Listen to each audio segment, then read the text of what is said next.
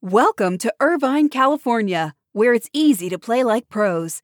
At the heart of Irvine's competitive culture is Great Park, the region's premier 194-acre multi-sport complex, equipped for youth teams to Olympians and everything in between. Plus, Great Park's expansion is underway. With near-perfect weather and a thriving sports scene, Irvine is the place to play. Visit DestinationIrvine.com for more information. The Morning Buzzcast is sponsored by Edgecast. Millions worldwide count on Yahoo to connect them to their passions. What you may not know is that Yahoo means business too. Yahoo connects businesses to more growth.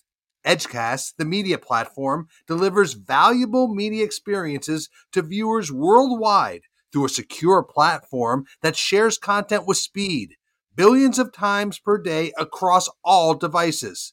Discover why the world's largest companies rely on Edgecast at edgecast.com. That's EDGECAST.com.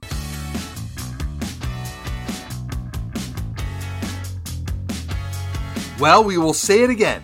The biggest surprise in sports viewership is Formula One. Formula One races are now averaging almost 1 million viewers across ESPN networks. So far this season, they are up 30% from the same point of the 2019 season. That's right, up 30%. Formula one of the surprise stories so far this year in sports viewership. And this is your Morning Buzzcast for Thursday, September 16th. Good morning. I'm Abe Madcore. Hope everybody is doing well. Another day, another major deal involving cryptocurrency. MLS's Inter Miami has secured its first jersey kit sponsorship in team history, signing a multi-year deal with crypto finance company XBTO. Sources peg the agreement's average annual value roughly in the $4 to $5 million range, so a good number for a jersey kit deal. The deal marks the first crypto finance sponsorship deal in Major League Soccer. 26 of 27 active MLS clubs currently have a kit deal, the Colorado Rapids being the only team without a jersey sponsor at this time. So the Inter Miami deal comes after MLS's Board of Governors approved the new sponsorship category related to blockchain and cryptocurrency in late August, and Inter Miami becomes the first team to sign a deal in that space, and it continues a run of recent sponsorship deals around cryptocurrency in that category, and these crypto companies are being very active spenders in the sports space. Let's move on. We touched a bit on it yesterday, but NASCAR released its 2022 schedule. It didn't make as many dramatic changes as NASCAR did in the 21 schedule, but there were some interesting moves. We talked about the Clash moving from Daytona, going to the LA Memorial Coliseum in February, and other main changes to the 22 schedule are that NASCAR has added a race in the St. Louis market at the Worldwide Technology Raceway. This is a way to get NASCAR a race in the Midwest part of the country. NASCAR used to race outside of Chicago, but no longer does. The move to St. Louis means one fewer race at Pocono Raceway.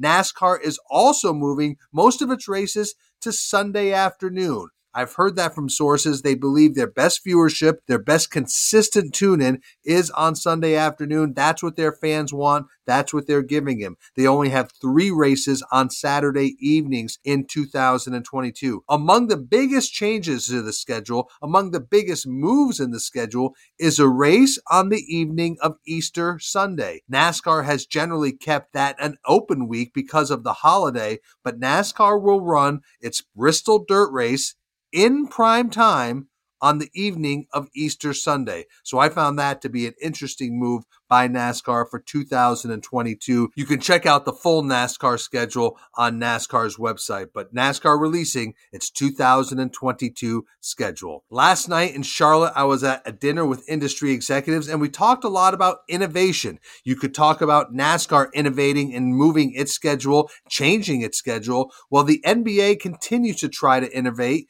It is continuing talks inside the league about having an in-season tournament in the future. future with $1 million per player in prize money. NBA Commissioner Adam Silver has long discussed this idea. He got this idea, of course, from European soccer. He believes it would really increase attention during the league's regular season when things get a little mundane. This meshes with Adam Silver's idea of the play-in tournament, which has been largely very well received and will continue this upcoming season. But the idea of an in-season tournament now sits with the NBA's competition committee. No signs on whether, when, or if it will formally be introduced, but the NBA continuing to look at ways to innovate around its schedule. Let's shift to the NFL. We talked about the NFL viewership numbers being up in week 1. Well, let's take a deeper look inside the numbers thanks to our Austin Karp. First, you had 15 markets seeing an increase in ratings. You saw big increases around the New York market with the Jets and in Los Angeles around the Rams and the Chargers. But Las Vegas led all NFL markets with a 60% gain from week 1 last year in terms of viewership. Of course, the Raiders were on Monday Night Football. We saw fans for the first time at Allegiant Stadium, so they saw a big increase in interest of the Raiders viewership in Las Vegas. The Browns also delivered. They saw nearly a 40% spike in local ratings in the Cleveland-Akron market. That was the third best increase in week 1. Ratings for the Jets and the New York DMA were up 33%. They had an early window game against the Panthers. So big markets again: Las Vegas, Los Angeles, Cleveland, and New York. Another 14 teams saw local declines in week 1. Surprisingly, the 49ers, which scored a lot of points and beating the Lions, saw the biggest drop, with its local rating down 27% in the San Francisco, Oakland, San Jose market. The Texans, and we know that the buzz around the Texans leading into week 1 was not positive, even though they won the game. The Texans saw a 23% drop in their local rating in Houston. Now, which team had the biggest overall local rating, meaning homes watching? Well, Buffalo led all NFL markets in week 1 with the highest local rating. That was for Steelers-Bills. We know all the enthusiasm and interest in the Bills. That shows well in the Buffalo market. The Chiefs were number 2, and rounding out the top 5 in week 1 were Milwaukee around the Packers. We mentioned Cleveland, Akron around the Browns, and Pittsburgh, of course, around the Steelers. So that's a little inside the numbers around week 1 viewership in the NFL. So from the NFL, let's go back to the NBA because the Milwaukee Bucks continue their run of making news. Fresh off an NBA championship, the Bucks have hired Lisa Byington as the first full-time female play-by-play announcer for a major men's professional sports team. Byington will call games on Bally Sports Wisconsin alongside analyst Marquise Johnson. She continues to make history. Byington was the first female play-by-play voice to cover the NCAA men's basketball tournament for CBS and Turner Sports in March. In 2017, she was the first female play-by-play voice for a college football game on the Big Ten Network. In 2018, she was the first woman to call an MLS match. Now, Lisa Byington becomes the first full-time female play-by-play voice for a men's professional team. So congratulations to Lisa. And finally, a couple of things here around people. Time magazine released its annual list of the 100 most influential people of 2021. A number of athletes made the list. And if you read the list, fellow sports figures contribute the write-ups on each athlete's contribution to sports, to culture, to society. Among the sports athletes who made the list, Naomi Osaka, Shohei Ohtani, Suni Lee, Tom Brady, and Allison Felix, and of course Simone Biles. And you saw the influence that Simone Biles had in Washington yesterday. So those were the athletes named to the 100 most influential people of 2021 by Time Magazine. Check out our latest SBJ I Factor, which features my conversation with Warriors president and COO Brandon Schneider. He talks about leadership lessons, how he manages executives that he has learned from, and the advantages of staying with the company for a long time. And he has been with the Warriors for almost 2 decades. And of course, he took over after Rick Welch retired earlier this year. The full episode can be viewed on sportsbusinessjournal.com.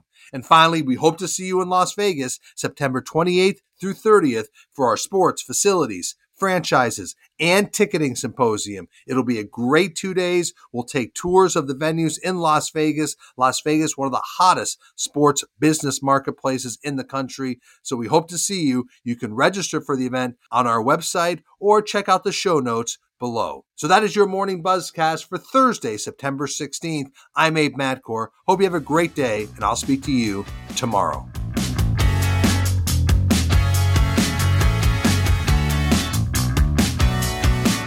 Welcome to Irvine, California, where it's easy to play like pros.